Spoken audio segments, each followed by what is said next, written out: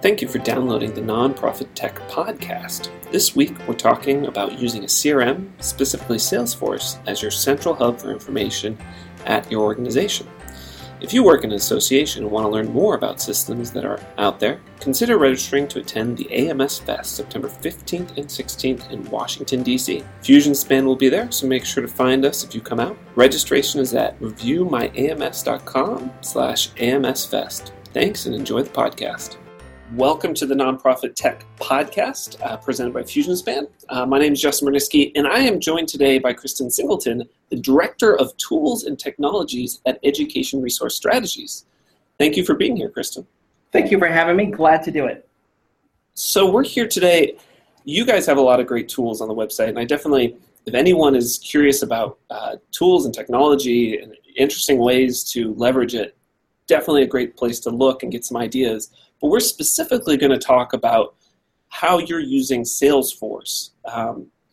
And for people who don't know, Salesforce is a customer relationship management software, cloud-based. So Kristan, can you start us off and give a little background? How does ERS leverage Salesforce? And what kind of information are you currently using it to collect?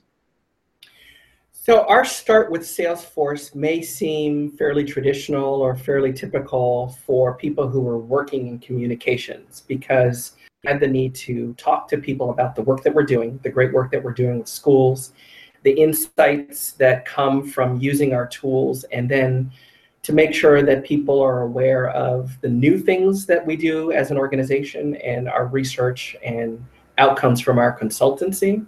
And a lot of that typically happens with email newsletters, through outreach that we do. And over time, we needed to get progressively better at managing contact information, managing information about accounts, and being able to ensure that people across the organization had access to that information quickly. So that was really for us the entry point for thinking about doing work with Salesforce, is getting a better handle on our contact management. We don't typically fit into the traditional sales cycle that Salesforce is intended to support. We don't have people in the field who are regularly managing and updating leads and a lot of those other things that are part of Salesforce's built-in workflows. But the core parts of what we needed to do as an organization to be better about managing the group of people that are our core audience are what drew us to use Salesforce as our customer relationship management platform. And we've since done lots more with it that I'd be happy to talk a bit more about later on. But our getting started with it probably doesn't seem that atypical or non-traditional compared to other folks who are doing good work in communications. So you talked about core audience, and ERS, your primary audience, I would say, is school districts. That seems like a limited, there's only so many school districts in the United States, and you're generally dealing with people relatively high up in those organizations. Given that that's somewhat of a limited customer set, why do you need a CRM? Why can't you just update a spreadsheet online? What's the difference? A big part of it for us is making sure that we can depict who people are in relation to our goals as an organization. So for example, an account that in Salesforce that has a major school system, that has lots of teachers, that has central office administrators, that has perhaps union representatives who are also working with that particular district. There's lots of complex relationships that actually exist about a school system that would be really hard for us to try to capture in a spreadsheet. And it would be really hard for us to be able to use that information across the organization if we're in a spreadsheet. At the end of the day, we have who are doing the good work day in, day out of helping schools get better and helping students learn, who interact with us in different ways. And something like a CRM allows us to do the segmentation of being able to think about teachers as a group, being able to think about principals and other school leaders as a group, and central office people as a group. So while there are a finite number of large school systems in the United States, there are a large number of people who make those school systems work who are part of our core audience and people that we're trying to do a better and increasingly better job of letting them know the role that we can help them play in improving resource use in their districts. That makes sense. So I guess I didn't mention this at the top, but full disclosure, I did used to work with you at ERS. And when I left, and that was about 4 or 5 years ago now, we didn't have any kind of database or centralized CRM of any sort. Now you're fully into Salesforce. It seems like it's become somewhat of an intricate part of your business on a day-to-day basis. How was that change process? Because I know a lot of people perceive, oh, well, it's a technology. I just turn it on and it works, and now we're all good. How did you get? I know it wasn't that easy. So how did you get from not having any system to now having the system working across the organization that everyone is leveraging? So I'm really glad that we can say that we've made good strides since you were working with us, and that you can see that we've made good strides since you were working with us. We were really fortunate to have you working with us for that window of time, and the geography and timing taking you away was hard for us. While you were here, I think we were at that stage where we were having that aha moment that we can do a better job around contact management. So even while you were here, we were doing that work of outreach using tools like a lot of people are, things like Constant Contact and MailChimp and other tools that are out there as far as being able to do the work of managing mailing lists.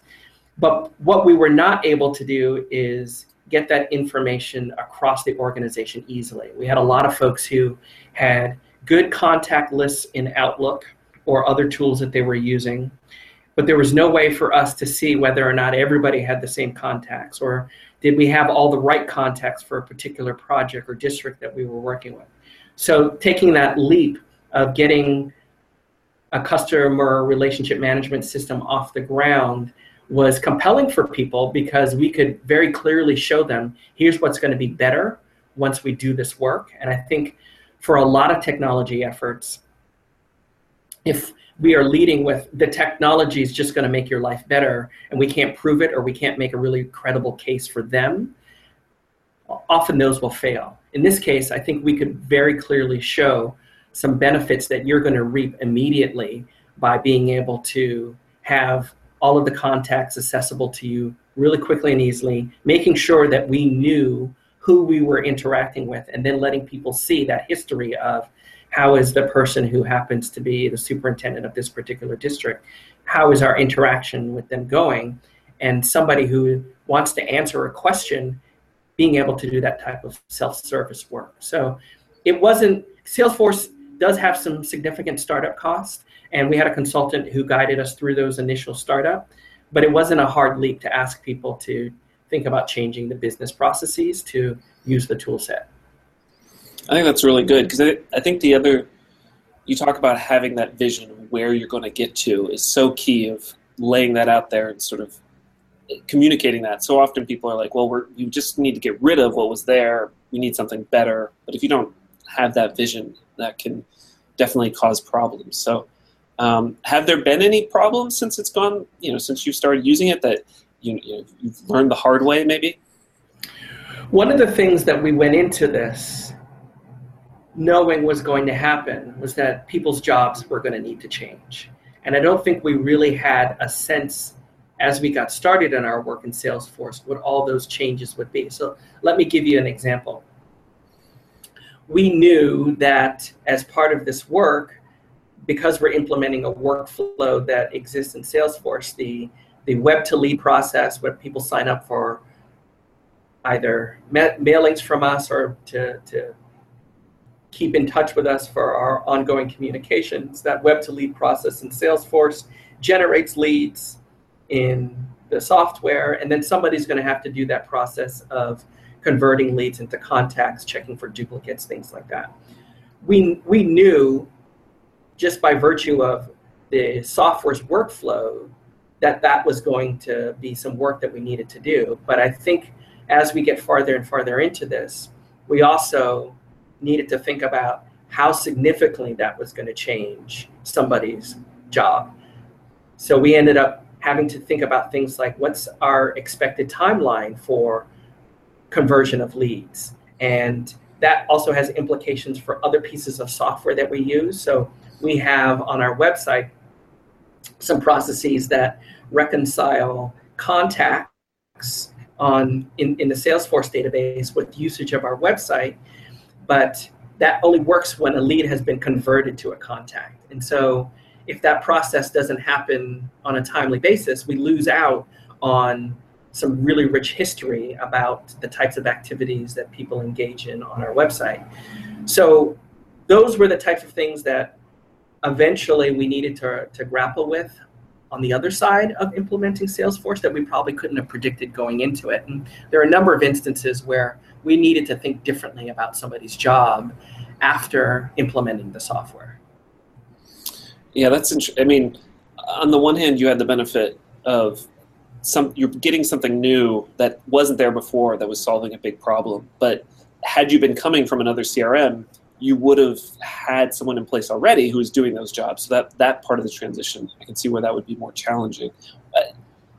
I mean, would you have done anything different? I mean, do you feel like kind of getting a feel for the tool and then figuring out how to change things as you were going ultimately may have been the best solution? Or to some extent, you don't know what you don't know, right? So, I mean, would you have changed that? No. So you raise a really good point that if we were coming from using Zoho or coming from using Microsoft's cloud tools for CRM, we would have had a bunch of business processes that we would have said, we're doing it using this tool set, and now we need to map them onto using a different tool set. So some of this was building up from an organization that was not, it's not that we weren't doing these things, it's that we weren't doing them in the way that Salesforce workflows implement them. Some of them you don't anticipate because, like you said, you don't know what you don't know.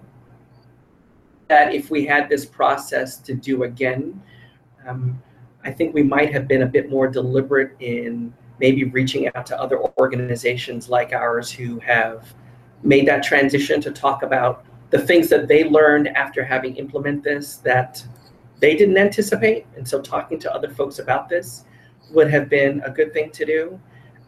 We also have, I think I probably would have, knowing what I know now, maybe done a little bit more also of the Salesforce webinars for nonprofits to see a lot of the best practices that are implemented so that we can go into it with more clear vision of here's the other types of things that organizations are doing, that it doesn't feel like we're making them up or that we're not cutting from whole cloth on some of these things. Those are probably two things that I would have done differently. Okay. So I think you touched on some of the things that you've started doing. Obviously, you've got the centralized mailing list. You've got both, I assume, both core business partners or clients from the districts, but also I'm guessing that I get your newsletters. I'm guessing I'm in your database. Can you talk a little bit about different ways you're using it and how you're sort of segmenting different groups of people and different constituents, and maybe that you weren't, especially things that you weren't doing previously? So there's a whole bunch of things that we were doing now with Salesforce that we weren't doing previously. I don't know if you want me to talk specifically about the communications functions in the organization or just some other things that we are now doing that were only possible because of our use of Salesforce. I'd be happy to talk about either, but I just want to make sure I get to the best question for you. I think the broader spectrum, because I think a lot of people out there, if they're thinking about a CRM or they're not, a lot of nonprofits, I think, are where you were 5 years ago. Everyone was kind of keeping track of their own contacts. Maybe there was an Excel spreadsheet or a long list of people that you had for your Christmas cards, but you didn't really have it in one place. And that effort is a little overwhelming. Again, I think if we can present the benefit that you've seen, maybe that'll help people kind of make that push. And if it's primarily communications, great. But if there's other stuff, let's dive into that as well. Great. Well, I'm glad to have the opportunity to do that because Salesforce for us is really a cornerstone of our knowledge management efforts as an organization. We are very heavy and regular users of Chatter in the organization as a way for us to circulate information across all of the departments and teams in a way that gives people some control over their information flow. In some respects, we've taken a lot of things that would ordinarily happen via email and moved them into Chatter. And that was also a really significant and important change for us to make. And that's extending it beyond our initial goal, which was to get our communications functions beefed up and shored up in the organization. When you were working with us, we were using SharePoint as the cornerstone, or we thought at that time the cornerstone of our knowledge management efforts. Forms, one where we had a significant amount of our communications information, and then the other where we had a number of our documents, was not working for us because the documents and the people were related to each other, and the documents and what we know about them and what we say about them were important for us to bring into our knowledge management infrastructure. So we actually jettisoned SharePoint as our knowledge management cornerstone, and we use Chatter significantly for our knowledge efforts. And that has also been a huge accelerator for us in terms of how information gets across the organization and where people can go to find out what's actually happening across the spectrum of our work. We have now a much better way to give people in the organization a clearer sense of all the things that we're doing in a way that we just did not envision when we first got started with Salesforce. So for people who don't know, can you describe what is Chatter? Because I think most people, you think of CRM, you're just thinking of individuals, organizations. Chatter is a whole other function set, right? Yeah. So Chatter is a social component of Salesforce for anybody who is using LinkedIn, Facebook, Twitter, the same approach that you take to sharing information via those tool sets. Chatter is something very equivalent, but just under the Salesforce software umbrella. And it's a way for people in the organization to share what's happening about their work. So we may have we have a bunch of groups in Chatter, just like if you're a member of LinkedIn or something like that, you're used to posting an update about the work that you're doing, or it may go to a particular group. We have that within the organization. So there's a group about the work the communications team is doing, a group about the work that my technologies team is doing. And we can then make posts with documents, with information about the work that we're doing to make sure that it gets spread to people across the organization. And one of the important things for me about using Chatter is that it doesn't necessarily, as far as information circulation, it's not fundamentally that different from email, but I think the big thing for me is that it is a way for us to bring things that would normally be locked up in email and bring them out into the larger organization, so that if you weren't on the email chain, then somebody has to think to forward it to you. And then who wants to read more email anyway?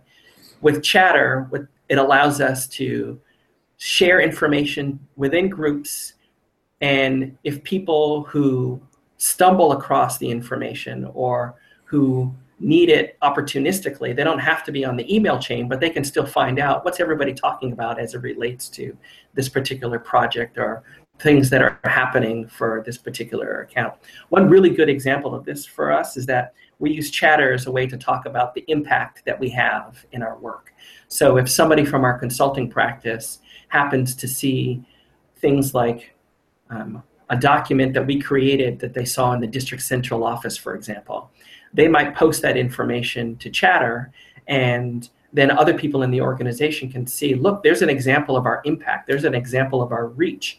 And it's a really good way for our communications team to see the impact that the work that we are doing in creating publications, tools, all those other things, that they can see the reach that we're having as far as things getting out into the water in a district without adding to the email volume. It's something that we have a number of conventions that we use to try to capture those things in Chatter, but it's a good way to give people insights into the types of things that are happening across the organization.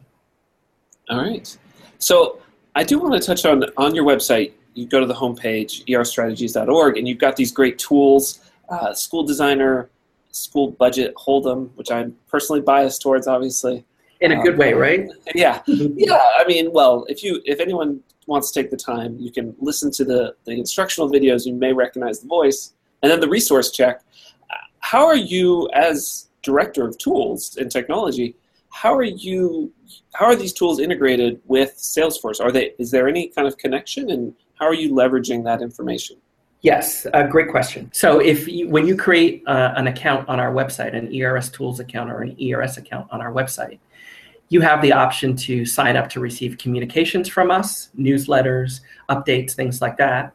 Or if you choose not to receive those updates and you just use your ERS account for use of our tools, it gives us a good way to see what type of person you are in relation to interacting with our organization. If you're somebody who's using our tools on a regular basis, then we connect our website to Salesforce so that we can see if you are a casual user of our tools, if you're somebody that uses them on a weekly basis, on a daily basis. But it gives us a good way to help understand the relative value of our website and the tools on our website to how you are doing your work in a district.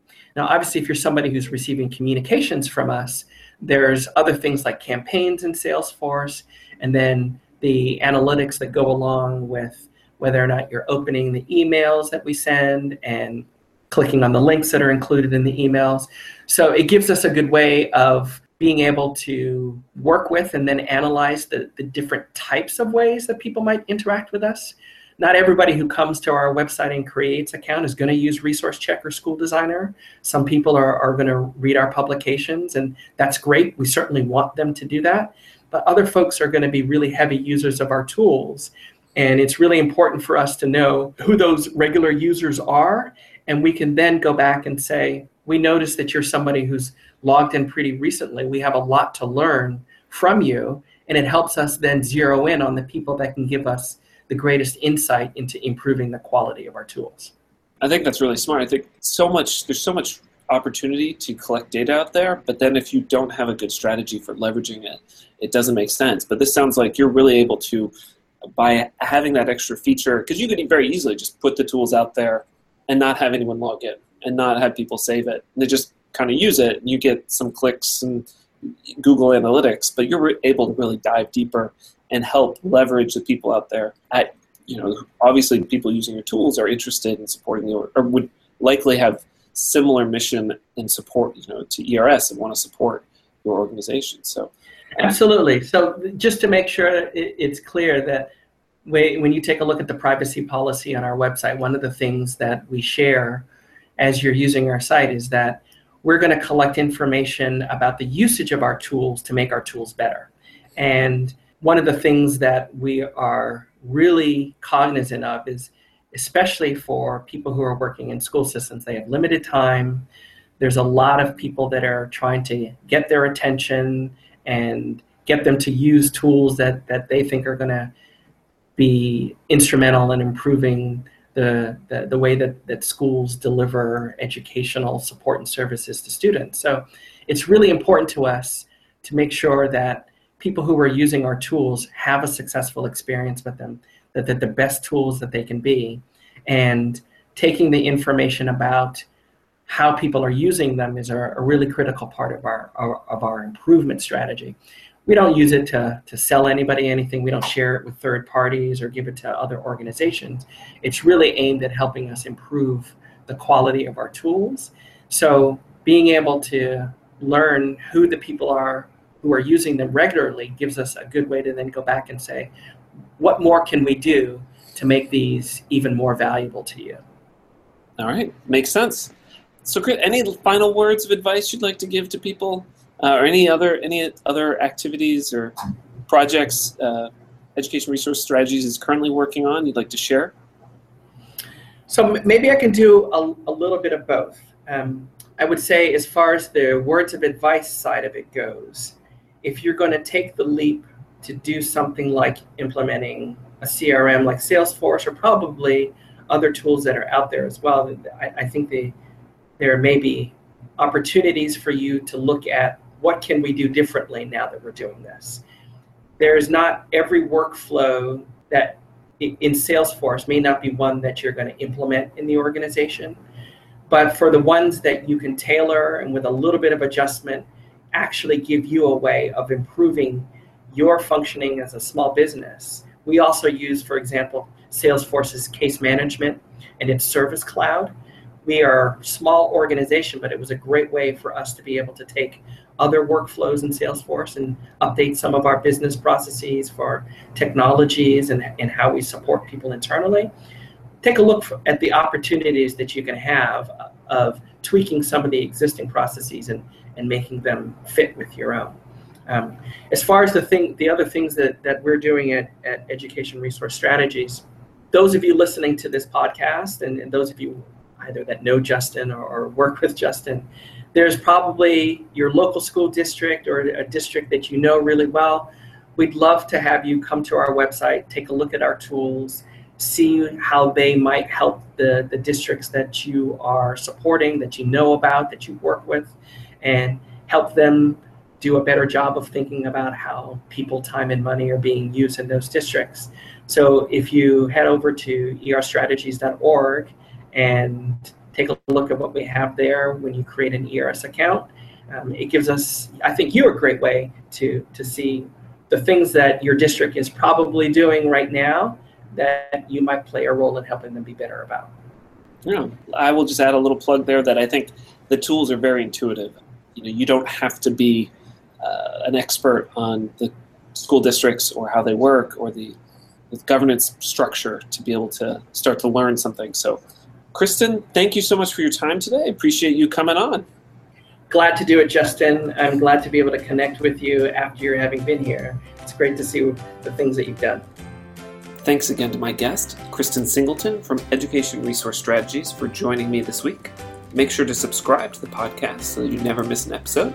You can find us on iTunes, Google Play, Stitcher, and TuneIn. While you're there, please rate and review the podcast. For more great content, check out FusionSpan's blog at fusionspan.com.